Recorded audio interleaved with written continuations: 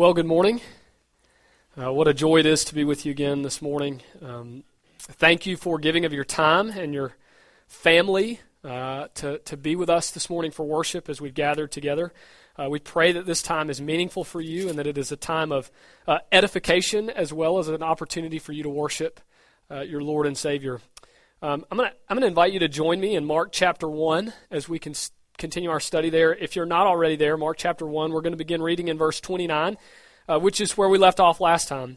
And what we're going to do is we're going to pick up this day in the life of Jesus. Because what we saw last week, if you were with us, was that now his public ministry, at least as far as this book in Mark is concerned, has begun.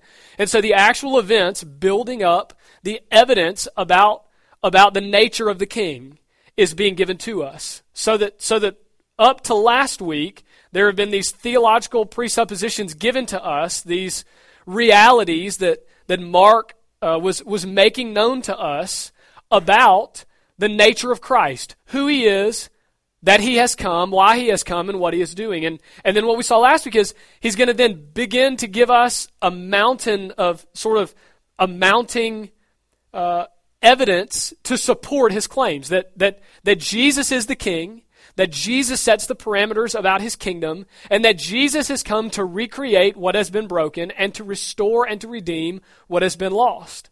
And so he is going to give us all that we need as it builds up to chapter 16 in this book, so that we with Peter can be convinced that he is the Christ, the Son of the living God. So this day in the life of Jesus began last week. And what we saw was this claim to authority begins to be exercised in the spiritual realm as he casts out demons. What we're going to do is we're going to continue that day. He was in the synagogue. He was teaching with this new authority, this authority about the original things, this knowledge about the people to whom he was teaching and the demons with whom he was interacting. And he knew them because he was the source of their life. He could teach to the people in a way that none of the scribes and Pharisees could. He was able to touch their life in a way that no one ever had touched it before. He was able to understand the Word of God and its implications deeper than any scribe ever could, because he was the author and, quite frankly, finisher of that Word. So he exercises this new authority, but he does so primarily in a spiritual realm. And so what we're going to do today, I'm really excited about the sermon this morning. What we're going to do today is we're going to see that it's much more than just a spiritual reality with Jesus. And it's really good news for us. Listen, if up to this point in the story you were convinced to become a follower of Jesus, if you had half a brain in your head and you had lived half a day on the earth, your first question would be, well, that's all great, and what I've seen so far is pretty convincing and it's pretty substantial. But my life is not only spiritual, right? And there is real sickness, and there is real pain, and there is real job loss, and there is real stress, and there is real problems and really deep valleys that are really physical and that are real for me every day. And so a purely spiritual Jesus who just cast out demons and taught about spiritual things might be of some help to me, but there is really good news all in the accounts of the Gospels. And that is not only that Jesus exercises a new authority that he brings into a spiritual realm and context, ultimately because his goal is spiritual, but it also manifests in evidence and in power and in proof in the physical realm as well. That Jesus cares about our physical life, not just our spiritual one. Guys, that's really good news. It is to me, because life is not easy, and marriage is difficult, and kids are hard, and jobs are fleeting, and cancer is big, and hospitals are full. Because life is real, and so it's real good news that Jesus cares not only about the spiritual things, but about the physical things. And this message this morning, at least in part, is going to be the beginning of encouraging us to this end. And I'm just going to give it to you in the beginning. Encouraging us to trust him. See, that's what's so hard. What's Jesus been doing? Up to this point, the king has come. Peter, through Mark, is making clear that he is the king and that he has come. And the king is walking around and going about calling people to follow him. He's calling Simon and Andrew and these men off the boat from their father. He is calling them to be disciples. And we talked about discipleship and what that discipleship means. And if you remember, I talked about that it's evidenced by a transformation of one's life and a reorientation of one's priorities. And he's calling people to be transformed and to reorient everything that they have and everything that they are and their families and their goals, their jobs, their children around him. And see, here's the deal. The question that all of those that hear the message must have is this: can I trust you? And Jesus doesn't leave them wanting. He gives them evidence upon evidence upon evidence that the clear answer is yes. Come and follow me because you can trust me. And so he's gonna help us in that area this morning. So I'm really excited. It's a practical message, and it's a very encouraging one. So let's turn to Mark chapter 1. We're going to pick up the rest of this day. Remember, he was in the synagogue teaching and healing, well, casting out demons. It's a form of healing, but in the spiritual realm, exercising his new authority. Then the second half of the day, sort of after church, there's going to be another situation that takes place, and that's what we're going to look at this morning, the rest of this day in the life of Jesus. Before we read beginning of verse 29, let's go to the Lord in prayer. Father, thank you that you have given us your Son who we can trust with our life, to redeem and to restore, to recover, to recreate us anew. Lord, thank you that you did not leave us wanting and wondering with questions unanswered, but that you have given us clear evidence of the power and authority of your Son, Jesus, the King. That not only has he come, but he's come to get us, come to call us to follow him, and given us every reason in the world to do that, trusting. And Father, we pray this morning that as we study, that you would do for us what we cannot do for ourselves, that you would open our minds and our eyes that are darkened by sin, that you would allow us to be fed by your word, Lord, that it would speak deeply to our hearts and our souls, and Lord, that we would trust you. In Jesus' name we pray. Amen. Okay, so in Mark chapter 1, let's just begin in verse 29. Now remember, he's been dealing in all this spiritual realm, and this is structured this way very specifically. There is the spiritual reality and exercise of his authority up to verse 28. And then it's going to move and it's going to shift a little bit.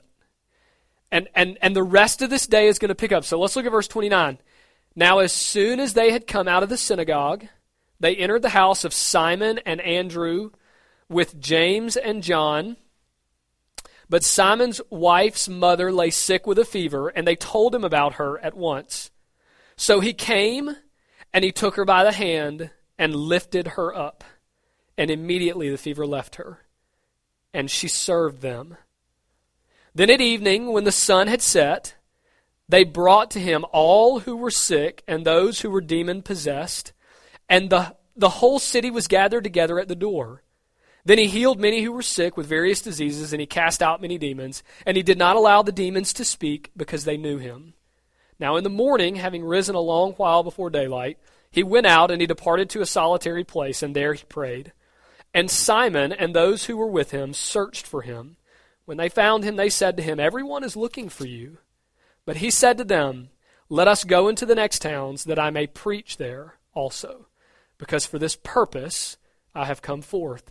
And he was preaching in their synagogues throughout all Galilee and casting out demons. So this day in the life of Christ continues, if you will, and he is going to do something that for hundreds of years has not been seen. It's very interesting. If you study the testimony of the Bible, at least as far as we know, in the text of Scripture, from the time of Isaiah around 750 up to the advent of the person of Jesus, there had been no miraculous healings to take place. And people were sick everywhere. I mean, there were not hospitals, there were not advances in treatments and therapies and medications. When people got sick with very minor things in this day, people died, and they had for many, many, many, many years. And so people were always searching for answers, and there were always people to give them some false sense of hope. So that there were certainly people who would have claimed to be healers. You hear about them in the Old Testament. We see them present even elsewhere in the New Testament, and they've been present in our day. Some of you may remember a time when people rode around on carts with snake oils and various concoctions in little jars that promised you some sort of healing from your ailment, and then you would purchase that. They would take advantage of your need, and then they would ride off into the sunset, never to be seen again, and you would be left wondering, well, I don't know why that didn't work, but it was worth a shot, right? And so people have been taking advantage of this, but the reality is there's great need. Listen, you don't have to live long to understand that there are intense needs in the lives of people. And especially, and even in the lives of God's people. I mean, listen, as a pastor, I have sat in hospital rooms and watched my church members die. I have gotten calls of accidents and wrecks and illnesses. I have been with families when dire diagnoses have come down from medical professionals. I have sat with them in their homes and grieved with them over the losses of jobs, or the losses of family members, or the losses of dreams, or whatever the need is. Not only medical ailments, but the problems of life are serious. They were serious in the day of Christ and prior to his coming, and they have continued to be serious up into our day. But the interesting thing about what takes place here, this is not the first healings. Remember, I told you that there's been some ministry by Christ kind of for a couple of years that are not recorded in the text that we're looking at, not recorded in the gospel account according to Mark. So Simon and Andrew probably would have been aware of some of the healings that Jesus has already performed, some of the miraculous signs and wonders that he had done. And so what they do is, after he's in the synagogue and they see this incident where he's teaching with this new authority, and then he casts out these demons in a way that these people have not experienced, something goes off in their mind, and they think to themselves, well, we had heard about these other things that he's done. Maybe we had seen some of these other things that he's done. And guess what? There's this mother-in-law, Simon's mother-in-law. This is Simon who would become Peter. This is the one who's going to give the great proclamation about who Christ is in this book here, the one probably whose eyewitness testimony we are reading. And it's his wife's mother, his mother-in-law. He remembers she's really sick. And she's got a really bad fever. And Jesus can fix the problem. And so they tell him about this problem. And it says, as soon as they had come out of the synagogue, they entered the house of Simon and Andrew with James and John. They had told him, they bring him there. They go to his house. And by the way, he had a heck of a house. I guess we don't have any way to be sure, but you remember I was telling you about them being fishermen. If you ever travel to the Middle East and in the area known as Capernaum, you can actually go into what is believed to be Peter's house, but they have for certain found what would be the remains of where the residence was. And the church met there, and he had a large family, wife and children, and then also like Andrew and other members of the extended family that would have all lived there together with him. And so it wasn't just him, but he had a really large facility there. It's where the church met. It's where they worshiped. And, like I was telling you a minute ago, he wasn't just this poor old fisherman with nothing to leave behind. It supports that hypothesis as well. However, so that they go to his house, they've reminded Jesus about the situation. They've told him about his wife's mother who lay sick with a fever. And they told him about her at once, it says in verse 30. And then here it is. And this is going to be the first thing that I want you to see. Point number one, that Jesus not only has power and expresses authority over spiritual issues, that Jesus has ultimate authority over physical issues as well. And so here it is in verse 31. So he came and he took her by the hand and the fever, and lifted her up, and immediately the fever left her, and she served them. Now, there are a couple things about this healing that I want you to see. And we're going to talk about healings in just a moment, at least briefly. I have no interest this morning because it would take all of my time in answering all of your questions about healing. But I do think that this is an appropriate place to give you some of them. And if you have further questions, you can see me about those or Dad about those things later.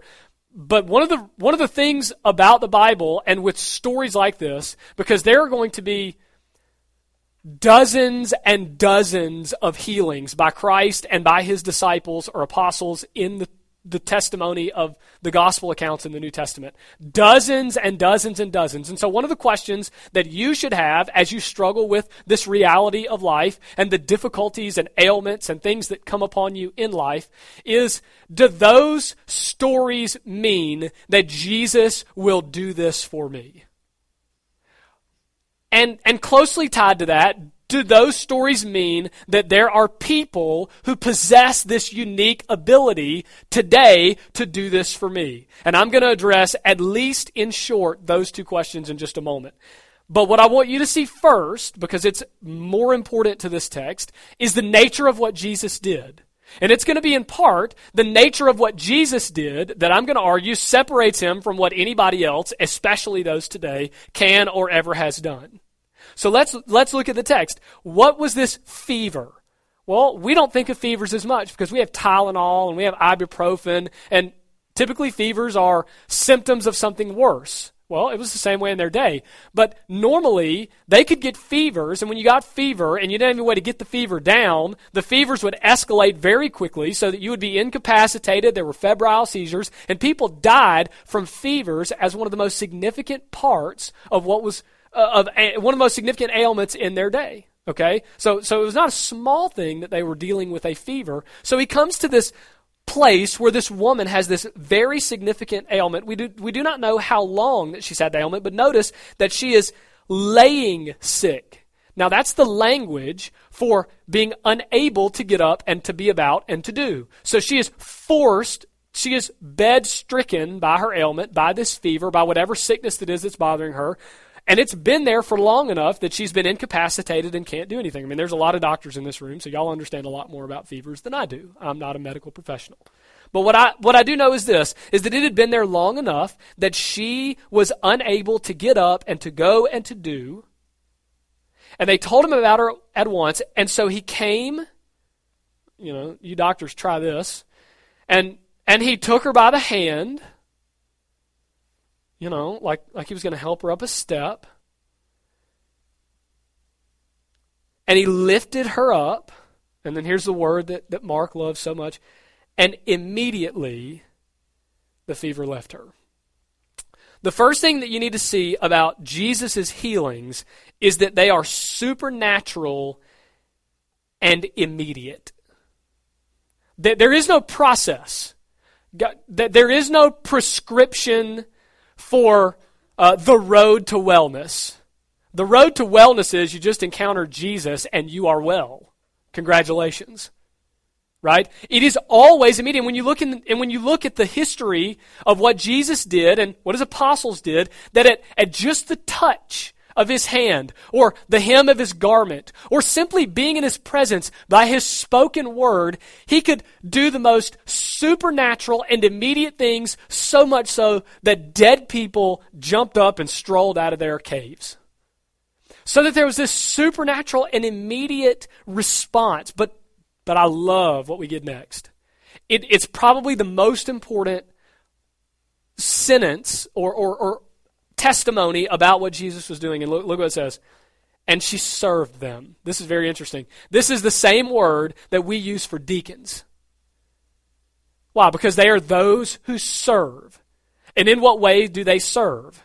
Well, it was the word used for those that serve the table. And in a home situation with a wife or a mother-in-law or a grandmother, they would have been the ones responsible for sort of cooking and providing the meals and sort of doing the table service that word points to in that day, especially when the men would come in and they had been out walking and teaching or working or on the boats or whatever they were doing. And here's what happens. This lady goes from febrile and sick to the point of bedridden, to up and immediately fixing him a sandwich for lunch. Here, would you like ham or turkey? That's unbelievable. So that it's supernatural and it's immediate, and here it is. The difference. It's creative. Creative. One of the doctrines that we as evangelical Christians hold so dear is that God alone possesses the ability to create ex nihilo. That's just a fancy word in theology that means from nothing. That he speaks and the word comes forth. Let there be light and there is light. Let us make man and there is man. Let there be turtles and pigeons and mosquitoes. And there they are. Or, in the context of the New Testament, let the man with the withered hand present his new hand. He creates. Let the person who has no life in his body walk out of the tomb. He creates life. Let the woman who cannot serve and whose body is broken, let it be created anew. Remember what I said about Mark. What does he present to us as the picture of the coming king in the very beginning of Mark chapter 1? That it is a story about recreation.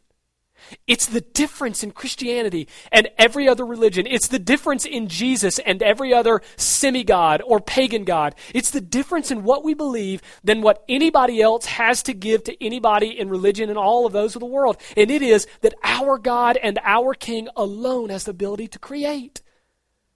He can create a job for you. He can create an arm for you. He can create whatever he wants to because he alone possesses that ability. That then gives us the hope that he can, but it also poses us with the question, will he? And that's an equally important question. Will he? And if he will, how does he? Well, before I move to that point, let me make one other point about this power over the physical. Notice that Simon and Andrew, these new disciples of Jesus who have left their nets and have followed the King, that it's their mother-in-law. It's Simon's. Don't miss that Jesus not only expresses power over the physical and spiritual worlds in general, he is deeply interested in the needs of the lives of his people, which means he knows about your problems. He knows about your back. He knows about your children. And he does care. So will he do what he's done here? Let me tell you very quickly, because I've got to move on. But let me tell you very quickly, the stories in the New Testament are not given to us to be normative. What that means is that nowhere in the Bible does it ever teach us that as Jesus has done for X, so he will do for you. There are no promises to that end. I would encourage you to find them anywhere in the Bible. Additionally to that, the purpose for these miraculous healings and accounts is solely and uniquely for building up a mountain of evidence that cannot be spoken against to prove who Jesus was. Now that the Bible and the canon of Scripture has come to completion, the Bible is finished, and we have the testimony of the full Word of God. The church has been established and been built, and his direct apostles have ceased to be because they have all died. What you see, even in the testimony in the text of the New Testament, is that the farther you get in redemptive history and in that of the church, the less frequent these get. Why? Because the few men to whom this unique responsibility was given, that is, of the ability to do these miracles so that they could prove the claims of kingship of Jesus, they have ceased to be. Because the need has ceased to be. The church has been built. The king of the church has come. He has accomplished his feat for all of redemption on the cross. And there is no need for any individual person to be uniquely possessing the gift of healing. And we have no evidence anywhere in history that anybody has ever done it. Now that doesn't mean that Jesus doesn't still miraculously heal. There are doctors in this room that will tell you about stories where they went in to see a patient who was in dire need and the need was fixed. The cancer was gone. The aneurysm was no longer present. Whatever the case may be, Jesus still does those things, but there is not a person who you can go to and touch and be healed. There are people that tell you that they can. But do you ever see them going to the hospital and just walking down the listen, there are plenty of sick folks. Why don't they go out and do it? Guess what? Jesus and his apostles did. Look at what it says down in the text, the power. There's more about the nature of the power here. It says at evening, when the sun had set, they brought to him all who were sick and those who were demon-possessed, and the whole city was gathered together at the door. And he healed them. It was supernatural, it was immediate, it was creative, and it was complete. When was the last time you went to a healing where the person with the gift of healing did it supernaturally, immediately, with creative ability, and completed the task on the day? This is one day in the life of Jesus, and he heals everyone that comes to him. We know that he heals everyone that comes to him. The many there simply means that there were many, not few. It doesn't mean that he healed many of them, but not all of them. All of those that came there, so many that it was spoken of as the whole city, not every person in the city. And they were all healed in the course of one evening because of the unique ability of Jesus. So, though this is not a sermon about that, I think it's important that we understand that it is a unique ability given to unique people in a unique situation for a unique purpose. And I would argue that the Bible makes that abundantly clear, so please don't be duped. But here's the second question and the better one. So will Jesus do this for me? This leads us to point number 2. What is the purpose of Jesus in these healings? What is the purpose of Jesus in doing these things that he does? Let's go back to the text. Verse 34, then he healed many who were sick with various diseases, and he cast out many demons, and he did not allow the demons to speak because they knew him. Now in the morning, having risen a long while before daylight, he went out and departed to a solitary place, and there he prayed. We're going to see prayer is going to be the third point. And Simon and those who were with him searched for him. And when they found him, they said to him, everyone is looking for you. Why do you think everyone was looking for him? Because there were many who needed to be healed. They had heard what happened the night before, and they were on their way. But he said to them, let us go into the next towns, that I may preach there, because for this purpose I have come forth. Okay, so that's staggering. If we're going to understand what Jesus does and when or why he does it, we must understand for what purpose he does it. I think about texts like John chapter 4. Let's turn there together. John chapter 4. And these are important. If you've got your Bible, I would invite you to turn there with me. We're going to look at 4:34, and then we're going to look at 5:19. They're right here in the text together. But listen to these words. Then Jesus said to them in John 4:34, my food is to do the will of him who sent me, God the Father, and to finish his work. Now going down to 5:19, just a few verses later. It says, then Jesus answered and said to them in the midst of their questions, most assuredly I say to you, the Son can do nothing of himself but what he sees the Father do. For whatever he does, the Son also does in like manner. So there's this connection between the will of God the Father and the doings of Jesus the Son. And what he is saying is that he can and will only do whatever it is that God has purposed in eternity to do. That's very important. Finally, one last reference, because it's important for you to see this connection. Turn to 1 Thessalonians. If you can find it, chapter 4. Because if that's true, then here's the question. What is it then that God has purposed? Because if God has purposed that your back not hurt, then Jesus can and he will heal your back. If he's purposed that you have no ingrown toenails, he will fix them as well. That you always have a job, that you drive a Lexus, he will do that as well.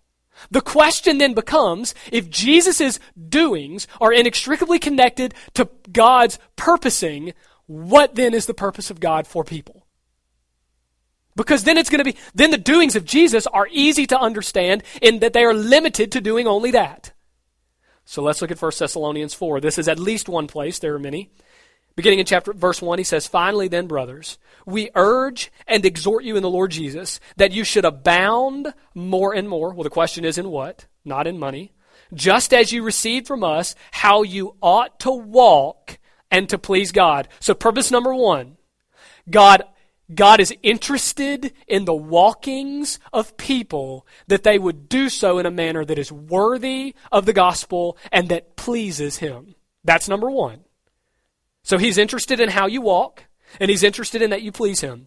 Here we go. For you know what commandments we gave you through the Lord Jesus. So the walking in a worthy manner and pleasing Him is connected to the commandments that He's given. And then here it is in verse 3. For this is the will of God, your sanctification. What is the purpose of God in sending the King? Well, we saw it in the structure of Mark. To recreate, to renew, to restore, and ultimately to redeem what was lost. God did not send Jesus to die on the cross so that your back will not hurt. He sent Jesus to die on the cross so that what you are not, you will become, and that is righteous. Do you see the difference? So that the purpose of God is your righteousness, so that the doings of the Son are, listen, only for your righteousness.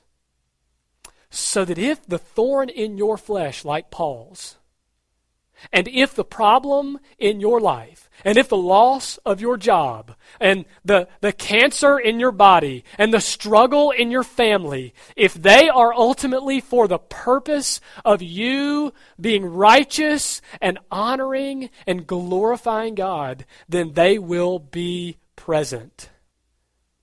Because that's what Jesus' purpose in doing is.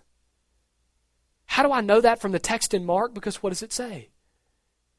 Everyone comes to Him to be healed the next morning. He has no interest in healing them. What does He say? Let me go and preach the gospel, for that's why I've come forth. So what was the purpose of the healings on the day before? Well, remember, what happened that morning? What was He doing? He was teaching with a new authority in the synagogue. What was He teaching? About the nature of the gospel and the King that's come to save. The question for people that hear that is, if you are the King, do you possess power to actually do what you claim that you're going to do? And He is expressing and showing them that power in healing their sicknesses, in casting out their demons, in fixing their problems, so that ultimately His interest was not first in their comfort or in their problems being fixed or in their success and wealth and power, but in them being able to see Jesus for who He was. And He'll do anything. He will do anything to be sure that we see Him for who He is. So that the power of God over physical ailments is great. And He might fix all of your problems, but He will, if you are longing for Him and pursuing Him and open to His leadership, He will sanctify you and make you ready for heaven. It's not appointed unto man once to have their problems fixed. It is appointed unto man once to die. Death is certain. Problems are certain. And God may not always fix your temporal problems today, though He has all authority and power to do that. He will most certainly, for those that believe in Him and trust in Him as the King, He will most certainly give them a safe harbor to land their battered ship. Right? So here's the thing. How does that get back to the original question? I told you at the beginning, all of us must have this one question. Jesus is calling disciples, and if anyone's going to follow Him, the question is, can I trust you? He shows this power in pretty clear terms. He gives us an idea about the purpose, and He does both of those to show us that we can trust Him. Here's what I mean. When we follow Jesus, we do not know where we are going.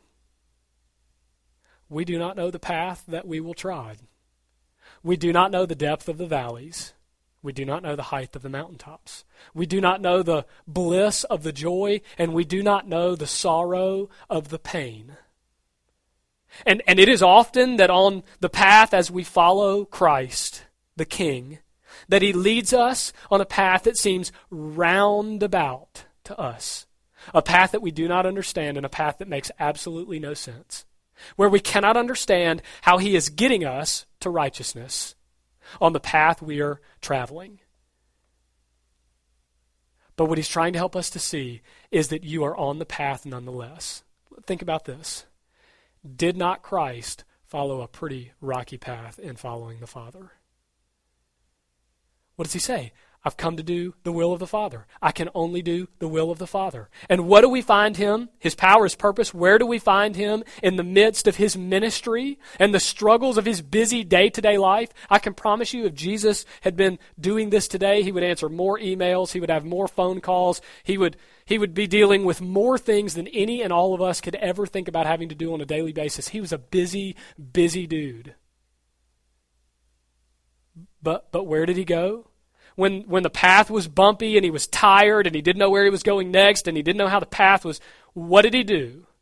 Well, it says in verse 35, now in the morning, having risen a long while before daylight. That's pretty convicting right there alone. I don't ever hardly rise a long while before daylight for this purpose. I should. He went out and he departed to a solitary place or to a desolate place, and there he prayed. What? He was following the Father. And he was content to be in the will of the Father when the path was bumpy and rocky and difficult. I mean, listen, his path was rockier than any of ours. It eventually led to the beating and scourging of the cross. And Jesus is saying this, that no, you cannot always see. You cannot always see where the path is leading. But you can trust me. You can trust me to take you where I've promised to take you. And that is to righteousness. For God gave him who knew no sin to be sin, so that in him we would become the righteousness of God. He has this unique authority that he expresses in a new way over spiritual demons, victory over them, showing that he can and will defeat sin. And then he expresses this authority and power over the physical world to show us that even when he doesn't fix our problems the way that we think that they should be fixed, he has all authority and power to be trusted to deliver us safely to our home. So that when you can't see the path, you can trust the one that you follow. I would encourage you today that in the midst of your deepest and darkest valley, and some of you may be in one of them today, just follow the King because he knows where he's going. He can and he may fix all of your problems today, but he can and he will bring about the full, complete restoration and redemption of your body, your mind, your soul, your heart, and your life one day. He is worthy of our praise, and he is to be trusted as our King. Let's pray. Father, thank you for the power that you exhibited, for the purposes of bringing about our righteousness, and for the example of your life and the path that you followed that was not easy as you submitted wholly to the lordship of God the Father. Lord, may we learn from that example, and may we be bound to trust you. For you are our King, you are our deliverer, and you are not a tyrant. You only want what is best for us, what is ultimately for our good, that we might be more equipped at bringing about your glory. God, may we believe that and trust you when the days are tough. In Jesus' name we pray. Amen.